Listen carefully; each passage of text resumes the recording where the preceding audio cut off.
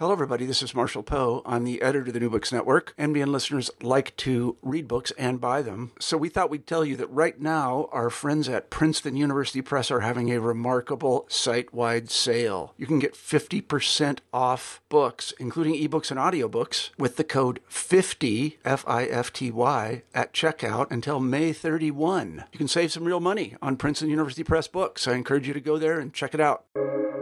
Welcome to the New Books Network. Hello, welcome back to the New Books Network African American Studies podcast. Today I will talk with sociologist Dr. Sean Drake, who is the author of Academic Apartheid, Race and the Criminalization of Failure in an American Suburb. I'm your host, Mikkel Carter. Dr. Sean Drake, it is great to have you on. Thanks for speaking with me today. Thank you very much. Thanks for having me. Happy to be here. I am so glad that you're here. So I want to really talk to you about your amazing work. So one thing that really drew me to your book was the title, Academic Apartheid. And so I have experience in education. And so it was a Title I school, predominantly Black student body. And so I really was interested in your title, along with the American suburb, and pretty much the opposite of my teaching experience. So could you please talk to the audience about your title and pretty much what were you getting at? Yeah. So the title was a process that took, a couple of years to kind of settle on. But essentially, I think for a title, I think one thing I did, kind of when I was in school and new books would, be assigned in a class, or I would, check something out, maybe creating my own summer reading list. I always would pay attention to the titles. The title is what would sort of catch my attention. If the title was interesting, then I was more likely to, maybe want to see what the book was about or read further. So I wanted a title that would be somewhat kind of that would be a little bit provocative, that would grab people's attention, but at the same time would be truthful to the book and to the work. That would be accurate, and an accurate representation of what the book is about. And so, I thought about different titles. And really what I was kind of sticking on was the word apartheid, and whether that word was an appropriate word to use in this context and for the data that I had for the book.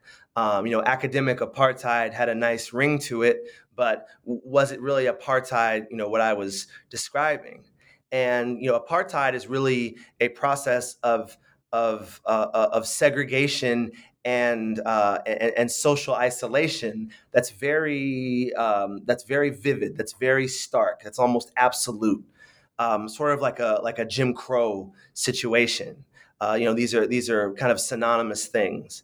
And the situation that I describe in the book is one in which students are segregated to two separate schools that are very different in many, many ways. The physical space of the schools, the curriculum, the sort of the racial and socioeconomic composition of the student body, the privileges that students have, the relationship between police and the institution and other law enforcement officials, the post-secondary opportunities that graduates have.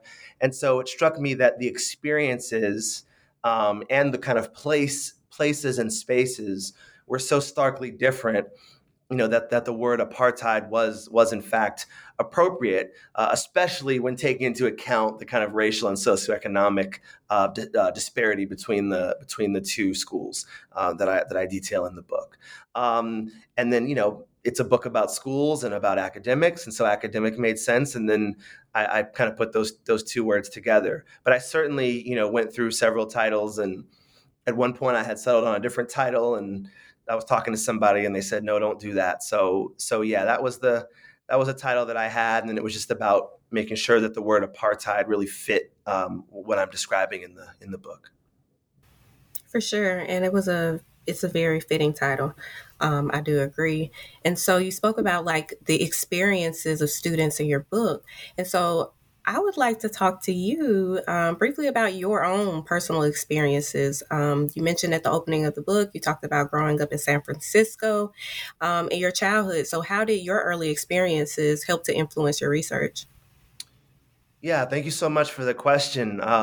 Because my childhood experiences and kind of some of my experiences in young adulthood had a profound influence kind of on my life and certainly on this book.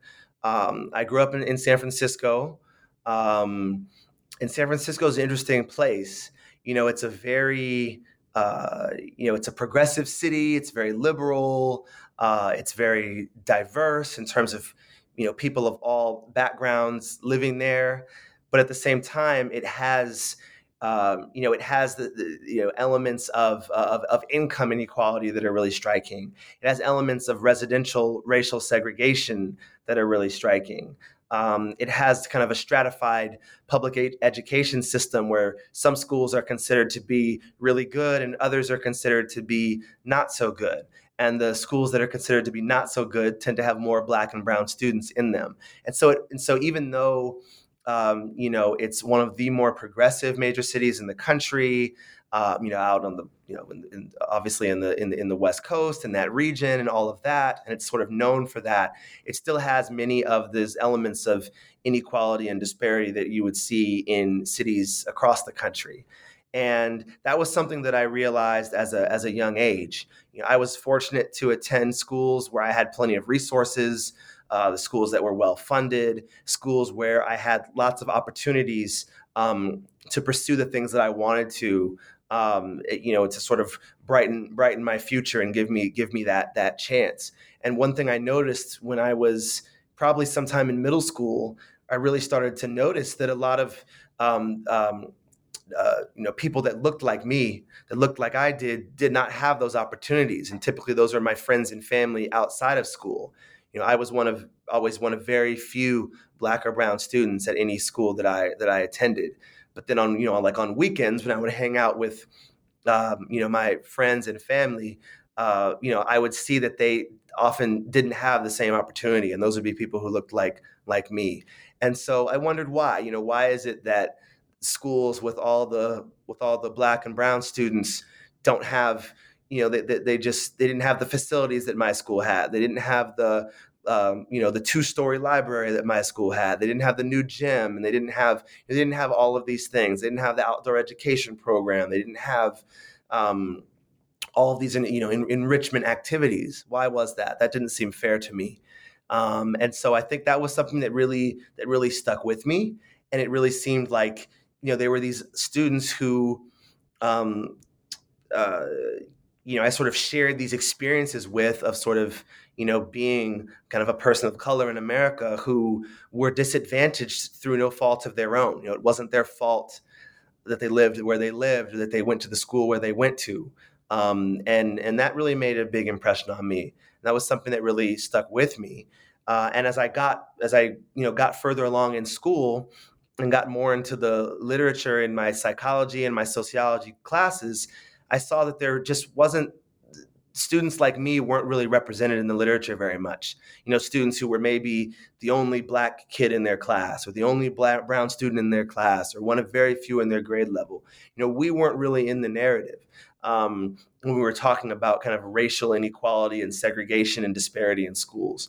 And so I wanted to sort of, fill those gaps in some ways. There were also things that happened to me, things that teachers would say to me or my peers would say to me about my accomplishments, that sort of rubbed me the wrong way when I was a kid, but I didn't really know how to deal with them or what it meant. And so those were things that, I had, research questions about and was sort of able to pursue and address more in this book. So in some ways, this book is a chance for me to explore kind of who I was in my childhood and some of that sort of inequality, inequality that's happening, in different spaces beyond the sort of, beyond, what was kind of been represented most often in the literature up to this point. For sure. Thank you for that. And so I really love what you said there as far as, and then, so this project is like a personal piece for you, right? Because it's like you, yeah, for sure. No, absolutely. It's very personal. And I think, I think as a researcher, I think that's, like I encourage my students to lean into who they are as people. There's a saying we have in ethnography, which is as a research method, which is just to start where you are, which means that that can mean in terms of where you're doing your investigation, but also it just means in terms of who you are as a person, the things that you care about. And I think I think that sometimes research can be the most impactful, the most interesting when it's something that we do care about. And there is that passion, in the work. And so for me, certainly, I like to ask questions about and investigate things that are things that I care about outside of a research context. I care about these things, personally as well. Right. I love that. And so speaking of ethnography, please, so we know that this book is an ethnographic study, right? And you're conducting this ethnographic field work. And so I'm not going to lie, I had to go to Google and type in, what is ethnography? So if you could please explain, tell us what ethnographic, do not judge me, ethnographic fieldwork is, and just talk to us about your sources. Yes. So ethnography and ethnographic fieldwork are, that's something that I came to relatively late. When I started graduate school, I didn't know what it was. I'm glad that I discovered it sometime along the way, because it is a research method, a method of data collection and analysis. It's widely practiced in anthropology, but also in sociology and in other social science disciplines as well.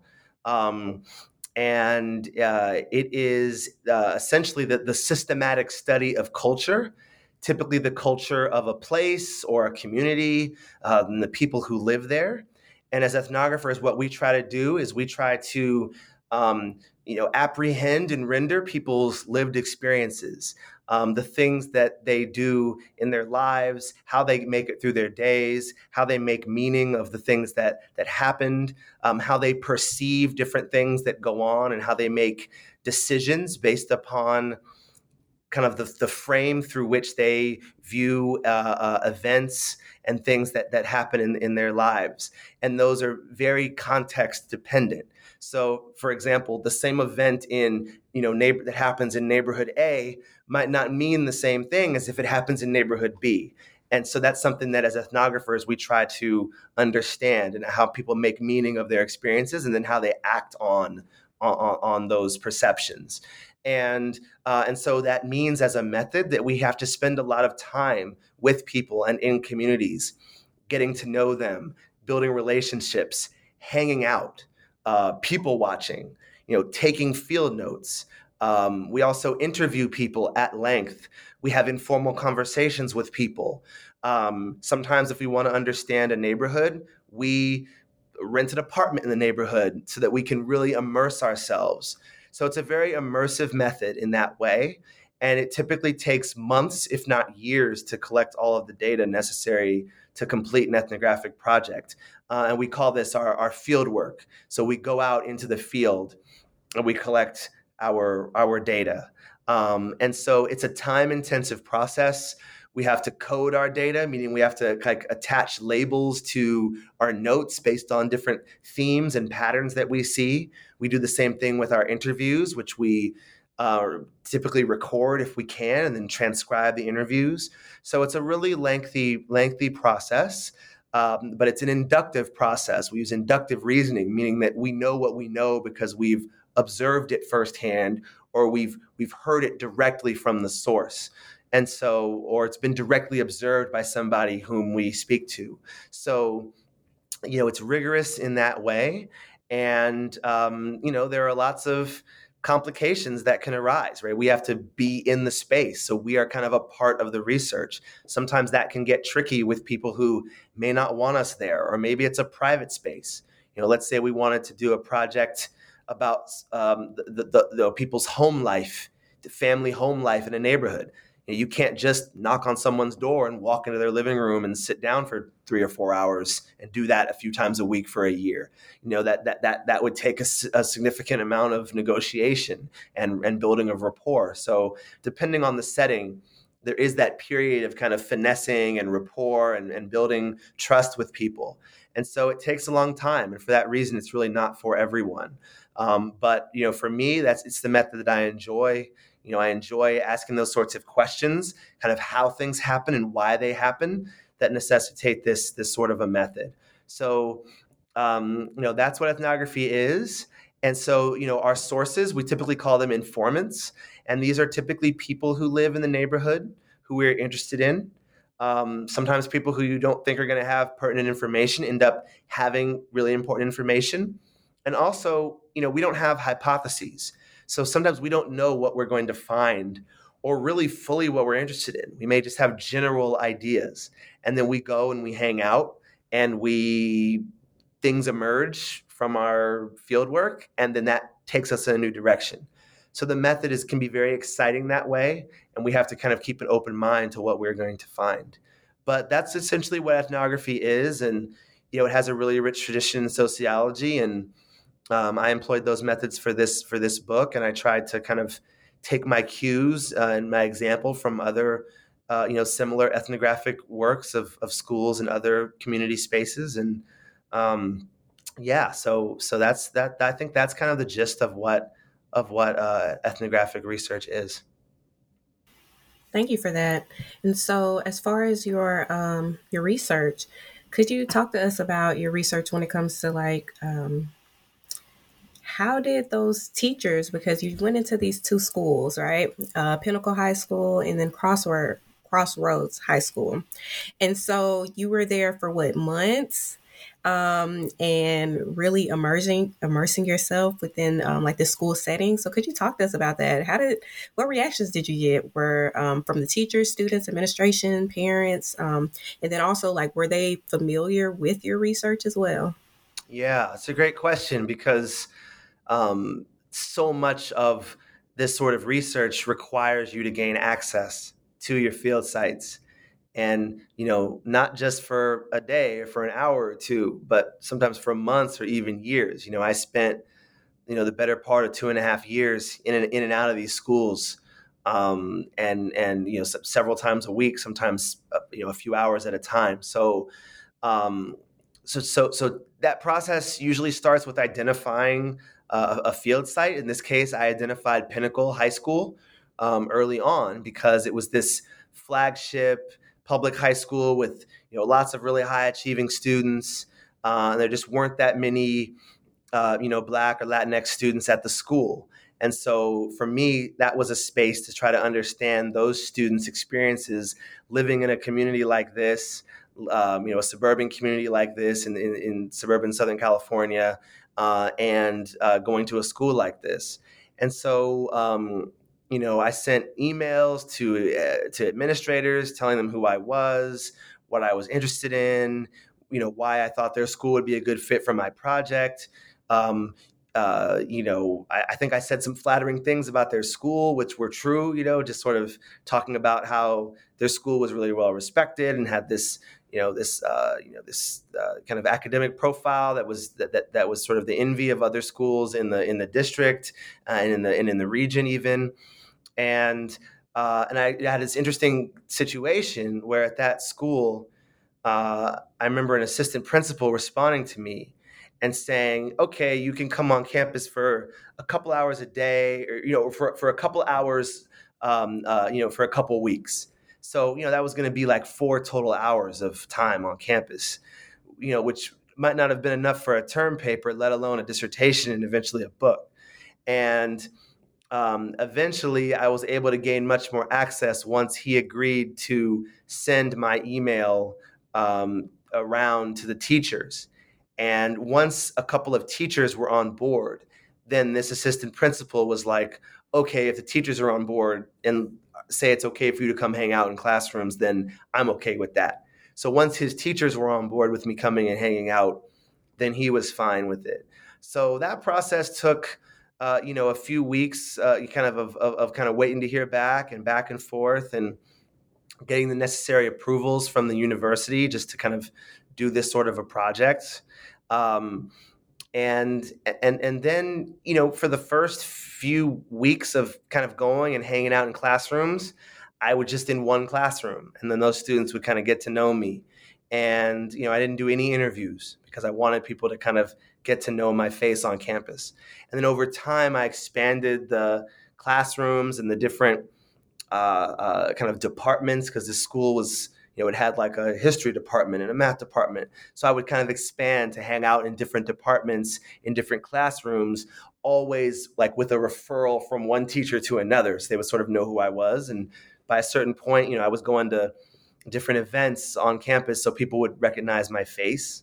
And then eventually I let teachers know that I wanted to do some interviews with them and with students. And so they announced that to their classrooms, and there were, students were really interested and wanted to help out. And I'm really thankful to them and to the teachers and parents for their, for accepting me onto the campuses. But that process took, a few months of me just kind of hanging out and letting them get to know me first. And also, letting people know, hey, I'm not a reporter, I'm not trying to write a hit piece, or I don't have the story already written. I'm really just trying to understand, this school and kind of the academic culture and what goes on and what makes this school tick. And soon, I found out about this other high school, Crossroads, and I found out about some of the disparities. And so then the project expanded to be kind of a comparative study between the two schools. And then there was a process of kind of access to that site that was very similar. So all of that took a few months. And then I used pseudonyms for all the names. So Pinnacle High School, Crossroads, Valley View, my name for the suburb, all the names of teachers, parents, students, administrators, other staff. Those are all pseudonyms just to protect people's, privacy and confidentiality. For sure. Thank you. And so could you talk to us about Pinnacle High School then? Because you have this comparative study. And so what did you find? What were your findings from Pinnacle High School? And really paint the picture, because it sounds like this, beautiful campus. And then also discuss, you mentioned the culture of success for Pinnacle as well. So could you talk to us about that? Yeah. So, Pinnacle was an interesting, really interesting school. A large public high school, ranked in the top 100 in the nation, a campus that's got these like beautifully manicured lawns, and the trees are pruned perfectly, and it's got different buildings and, for the math, science, language arts, history, different, social sciences has kind of got different buildings for different departments, theater, gym, auditorium, Olympic-sized swimming pool, soccer field, a baseball field that looks like, a minor league team would play on it. I mean, just really, really, beautiful facilities, 55 acres of facilities, tennis courts, all that stuff. So it looks like the type of suburban school that you'd see like on a TV show. It really is that type of place. And I think there are 29 honors and AP classes offered. The graduation rate is almost 100%. Over 70% of graduates go directly to four-year colleges and universities. Over 96% go on to some form of post-secondary education. So it's a college-going environment. It's a type of school where success means having a 4.0 GPA. Success means getting admitted to a major research institution, kind of a major, respected, nationally renowned, internationally renowned college. And that's kind of the mantra. So what that means is it's a very competitive academic environment. Students are competing. It's stressful. It's cutthroat. Students are staying up late to study. Students are taking multiple honors and AP classes at the same time. Students are talking about where they got into college and where their parents want them to go. So it's this really kind of lofty and exacting academic culture. And the problem with that is that it does produce a lot of stress. But also, if you're a student who doesn't fit that profile, it can be a really alienating place. And I think, in some ways it can be alienating even for the students who achieve a lot, who kind of live up to those definitions of achievement, because sometimes they don't feel like their achievements are really theirs. Sometimes they feel like they're just doing this because their parents want them to, or they don't like school. It's not fun, but they're working really hard because they feel like they have to do it. And so in some ways they're feeling alienation, but I think even more of that alienation comes from students who maybe don't want to go to college, or maybe aren't achieving those sorts of grades, and maybe they don't want to put that much time into it because they have other interests, and they want to enjoy other aspects of their youth. They don't want to do 10 things and be exhausted every day. And sometimes that puts them in a difficult position. So for example, there's a college sweatshirt day every spring, and I talk about this in the book, where students will wear apparel from the college that they've been accepted to. And this is a way for students to sort of show off their achievement. The school loves to take pictures, put it on their Facebook page, put it on Twitter, put it on other social media platforms to say, hey, our students graduate and go to this fancy school. Look how many students we have going to the Ivy League and other, fancy places. And,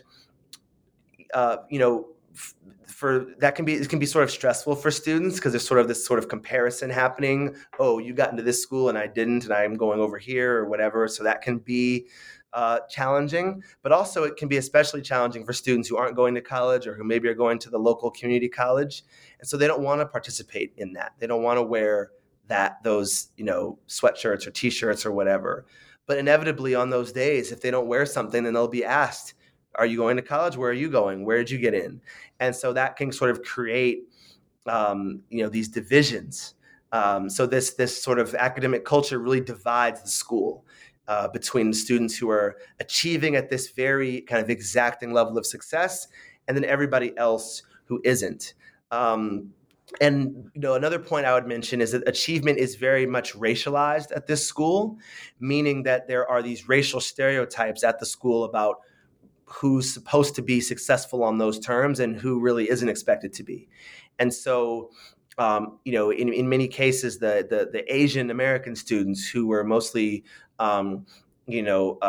ethnic Koreans and Chinese, they were considered the students who were responsible for the school's academic reputation and for the high grades and test scores and graduation rates.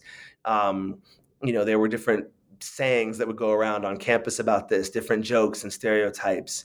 And by the same token, I found that the Black and brown students weren't expected to achieve that, and the white students were sort of somewhere in between. And so, achievement was very racialized, which meant that there were sort of these positive and negative racial stereotypes about different groups floating around, which I think affected the ways that teachers treated students, the ways that they talked to students, the alienation that the Black and brown students often felt on this campus, and then they would try to kind of build community despite that. So it was really that type of a school, somewhat unique in some ways, but also these sort of notions of achievement and what counts as success, and how an institution kind of reifies or reproduces that inequality. The students who are left behind in that and alienated and sort of not helped. Pinnacle would just kind of cater to the students who are already achieving in a really high way and not help students who are struggling more. Instead, just push them out to Crossroads, treat Crossroads like a dumping ground.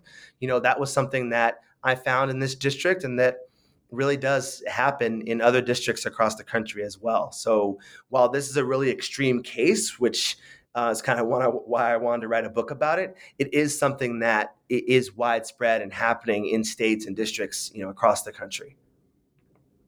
For sure. And then this is a very important book, I feel, because it's bringing things like this that's happening across the country kind of to light. And so, like Pinnacle, it has this success rate and these, like, this is what our students are high achieving. This is what we believe. And so tell us then what happens if when you have students who they feel are not achieving at the level that they want to achieve. And then that goes into, you start to discuss in your book, these alternative education programs or these continuation schools.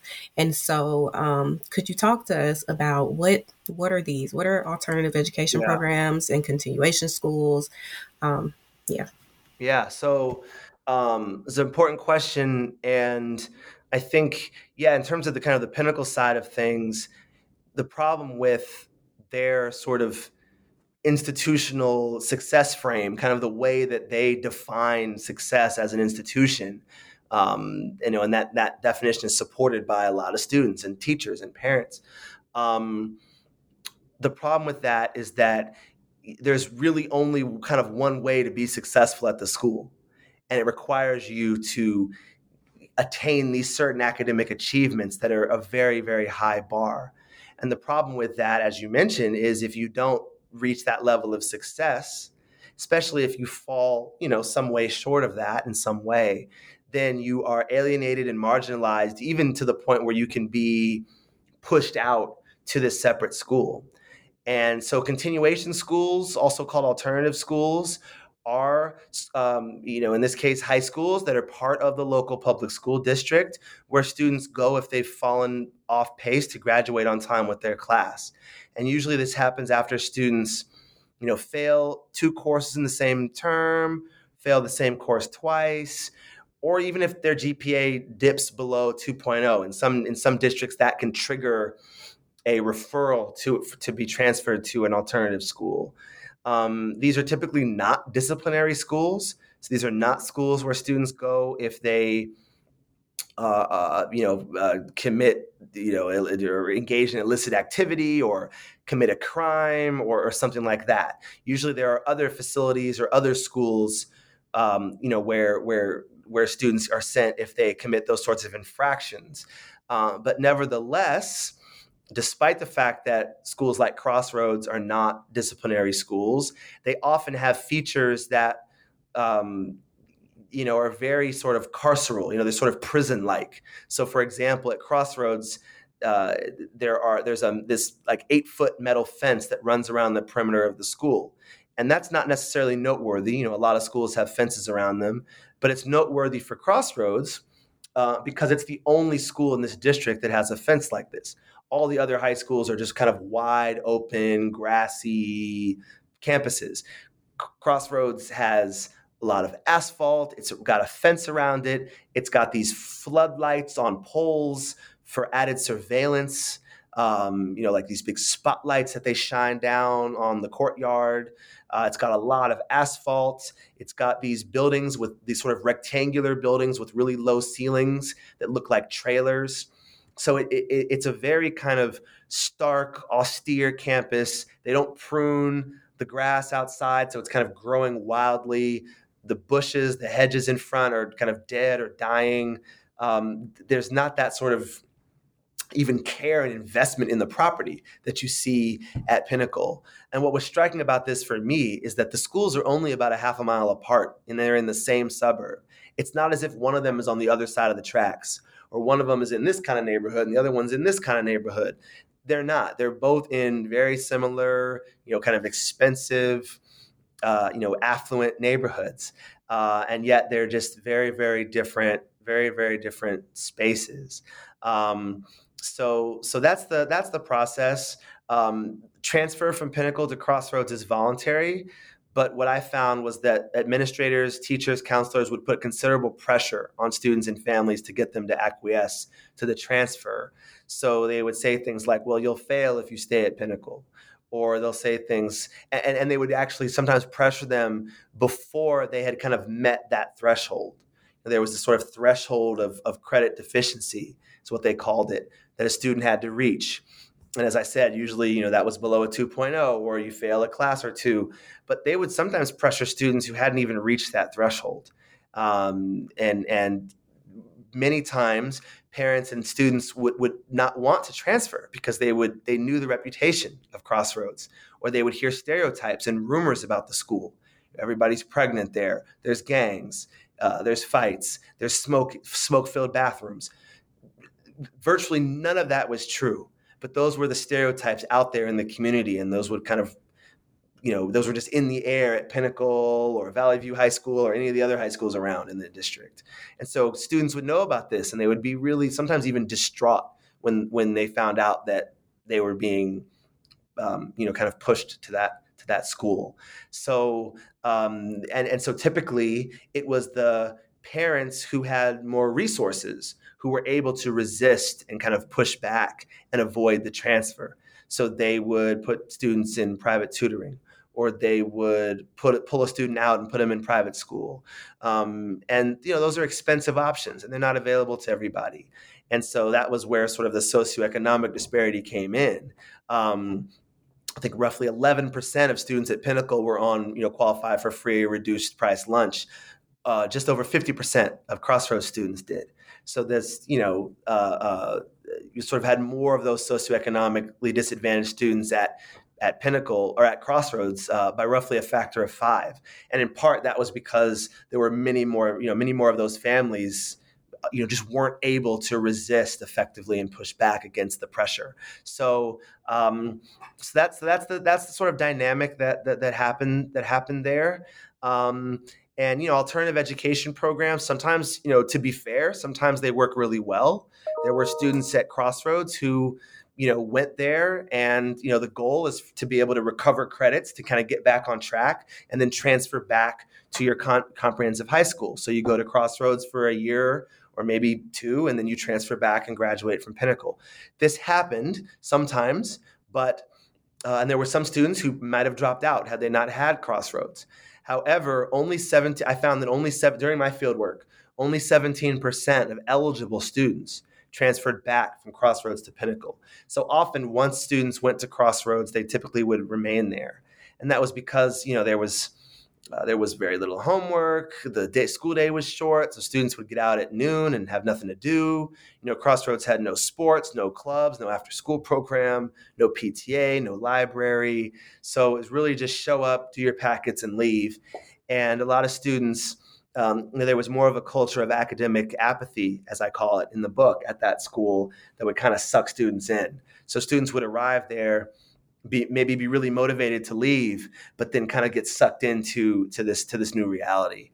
So that was really the dynamic, and that's sort of part of that apartheid, part of that segregation, especially when we consider the racial disparity, between the two schools as well.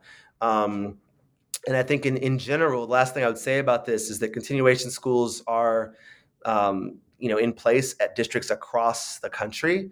There are over 500,000 students who are enrolled in continuation schools nationally at any given time, roughly 90,000 of them in California alone. Kind of during the No Child Left Behind era, the number of students in continuation schools rose precipitously because it was a way for some of these public high schools to shirk accountability for educating all students and just pass them off to these continuation schools. And so, I as I write out in the book, I think this is kind of a policy problem, and I have some ways of, some solutions to combat that. But that's the general gist of continuation schools and what they're all about and how they operate a little bit in this particular district. For sure. Thank you. And then I know you spoke about some of these differences, but could you tell us about the racial demographics of Crossroads High Schools and also like this, I guess, culture of failure, for lack of better words, in comparison to Pinnacle, which had this culture of like achievement instead? Yeah. So In terms of the racial disparity, and I think it's good to also think about this in the context of Valley View. So, Valley View is like a destination city. It's a city that people want to move to because it's got, sunny weather year round, and the public schools are well rated, and the crime rate is low, and it's kind of got all of those things. And so it's a destination city for East Asian immigrants. Roughly 50% of Valley View residents are Asian American, and it's no different at Pinnacle. And so roughly 50, I think it's about 52% of the Pinnacle High School student body identifies as Asian American. The majority of those are ethnic Koreans or Chinese, and then there are roughly 40% of the student body there, or just under, are white students, and then the remaining roughly 10% are Black and Latinx students. And those are similar percentages to Valley View overall, but the disparity really comes into play when we look at those numbers at Crossroads. So at Crossroads, roughly half of the student body identifies as Black or brown. And so, those students are overrepresented at Crossroads by roughly a factor of 5. And, Asian American students are underrepresented at Crossroads by roughly a factor of 5. So roughly 1/5 the percentage of Asian American students at Crossroads as are in Valley View as a whole and at Pinnacle. And so that means that there's something about there's sort of something about this continuation school alternative education process that is placing more Black and brown students at risk, that is sort of disadvantaging them. There's something about the way in which the district is dealing with students who are struggling academically, that is disadvantaging Black and brown students. Because sometimes those students are struggling academically, not because they aren't strong students, but often I found it was because something was happening in their life. There was an illness in the family, or they missed time for some reason, or even just they transferred from a different district, maybe even out of state, and not all their credits transferred. So they had to go to Crossroads to get caught up with their peers at their comprehensive high school before they could actually start there. So it wasn't always the case that it was students who were flunking out who got sent to Crossroads. Oftentimes it was even the opposite of that. In terms of the culture at the two schools, so there's this sort of culture of what I call academic apathy that sets in at Crossroads because it's a concentration of students who are behind. And so what that means is there's not the same, and if you graduate from that school, you're not eligible to go to a 4-year college because it doesn't have all of the courses that are required to get admission to those colleges. So students' opportunities are the military, working a low-wage job, or going to a community college. And those can all be fine options. Although in this district, those aren't really fine options. Those are sort of ridiculed and stereotyped and looked down upon as sort of, what happened or, what's wrong with you. So that was part of the problem. But a lot of students would go to Crossroads and start out working hard, but they'll have more opportunities at a school like that to, get involved with peers who aren't making good decisions, who aren't really focused on their education, who kind of lose interest because it's not interesting, it's not challenging, there's not a lot of programming, there's not a lot of, as I said, there's no library, there's no extracurriculars, there's no sports, there's just not that same kind of school feel that students really, really need. Students lose motivation in that environment. A lot of times the teachers don't really, the teachers aren't as into it because they didn't want to get a job at a school like that. There's sometimes teachers are looking for a way out. They're looking to go to a different school. They're looking to move. So there's a lot of teacher turnover there. And it's not a good environment for students who are interested in maybe pursuing college. The students who are successful in that are typically the ones who kind of put blinders on and block out the noise and really focus, do homework through lunch period, work on recovering credits that way. But that can be a real challenge. There's a lot of distractions, I found. And a lot of times at Crossroads, teachers' job was very different. At Pinnacle, teachers had the freedom to teach. They could teach whatever they wanted. The students were quiet. There were very minimal disruptions. If there were disruptions, other peers would kind of get their classmate in line, and it just moved smoothly. And teachers could really dig into material and really do the things they wanted, introduce new things, go beyond the curriculum in fun, interesting ways. At Crossroads, that didn't happen. Teachers typically had the job of trying to keep students on task, of trying to manage the classroom, which meant that they didn't really get the freedom to teach. I remember one student telling a student at Crossroads, one teacher telling a student at Crossroads, please be quiet. At least make me feel like I'm a teacher, because oftentimes they didn't. They felt like they were just managing the classroom. And usually it would only be a handful of students, maybe 2 or 3 out of the 15 in the class. But those 2 or 3 were able to really derail things and distract it for other students there who really wanted to make up credits. So it's just a very, very different environment. And I think that environment is created by the policies in the district that say that concentrating these students in one school is a good idea. I don't think it is. And, I think there's more that the comprehensive high schools, can do instead of having these alternative spaces that many times are just not the best environment for students to meet the objectives that the alternative school sets out to do, which is to get students back on track.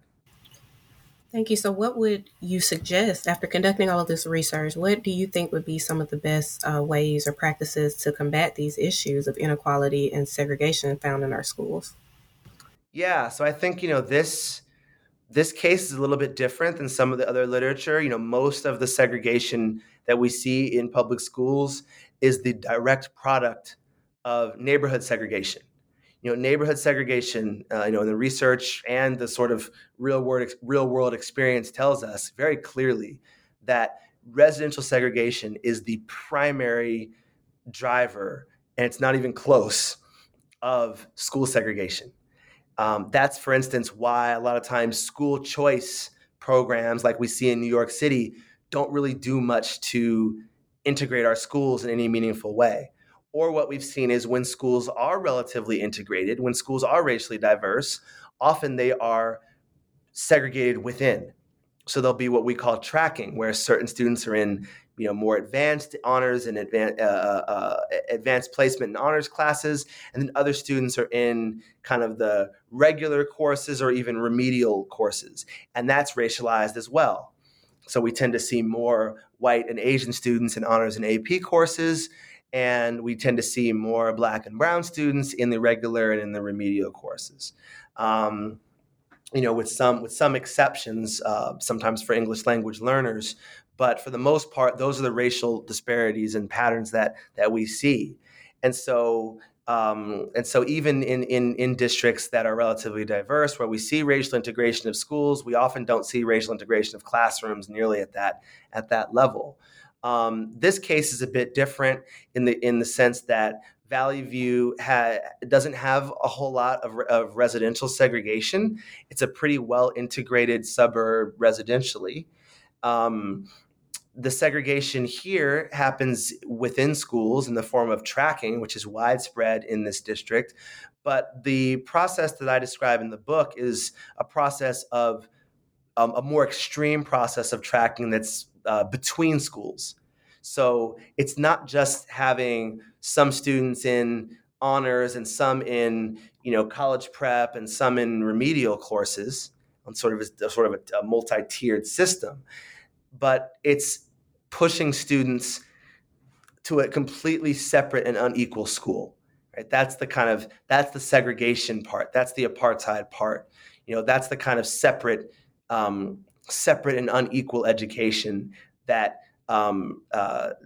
is supposed to be unconstitutional in our country. And so I think that schools like Pinnacle that have the space, have the resources, should be responsible for helping their students who fall behind get back on track. The reality is, in places like Valley View, what we see is what I call the criminalization of failure. You have students who maybe fail a class, and then they get pushed into a place like Crossroads that is very punitive, that's sort of criminalizing their academic struggle. And I think that's wrong. I think that's the wrong approach. I think that that schools can do better by students. I think they owe students more than that. I think they have a responsibility, especially as public schools, to educate all students, not to sort of abandon them and give up on them. And I think that's ultimately what's happening far too often. I don't think that it's malicious. I don't think that it's intentional. I don't think that they're trying to punish students. I think that the vast, vast majority of educators, whether it's in Valley View or other places around the country, really care about students, and they really want to do the right thing. That doesn't mean that it's good policy. That doesn't mean that it's good practice. And I think that the students would be better served if they were able to remain at a place like Pinnacle, recover credits there, not be socially isolated from their friends, not be isolated from all the extracurricular enriching activities that come at a comprehensive high school like a Pinnacle. Because the way that it's set up now, the policies and practices actually work against the stated mission. And I actually remember a student telling me it's a contradiction. They want us to get back on track, but then they send us to a place like Crossroads where there's like more distractions. And so we can't get back on track over here. And so I think that, that's the fix. I think there's ways to make it work, to kind of give students that option. But I think, having the option of Crossroads, it gives students like Pinnacle an easy way out. It gives them a place where they can just send students sometimes when they haven't even met their stated threshold to recommend that they be sent. And I don't think that that's, kind of the best approach in this case. Well, thank you so much, Dr. Drake, for discussing your book. It's a wonderful book, a wonderful read. So I guess I have one last question for you. What are you working on next? Well, I'm trying to kind of, get that stuff going. It kind of feels like I'm trying to like turn a cruise ship or something. I've been kind of on this same path for the last few years for sure. But my interests as a sociologist are very much in race, ethnicity, segregation of neighborhoods and schools, educational inequality, immigration, and kind of the intersection of all those different things. And so I have a couple different projects that I'm working on right now. One is an ethnography of homeless students and families experiencing homelessness in New York State, kind of in the Syracuse, New York area, and also in New York City. And the sort of the struggle, the highs and lows of that experience, and how we might be able to more effectively help those families. This has gotten somewhat worse over the course of the pandemic, but in most cities around the country, roughly 10% of public school students experience homelessness for at least some portion of a typical school year. And I know that's a statistic that really shocked me a few years ago and made me want to investigate and do more to help, especially because oftentimes homelessness in children is often kind of out of sight, out of mind.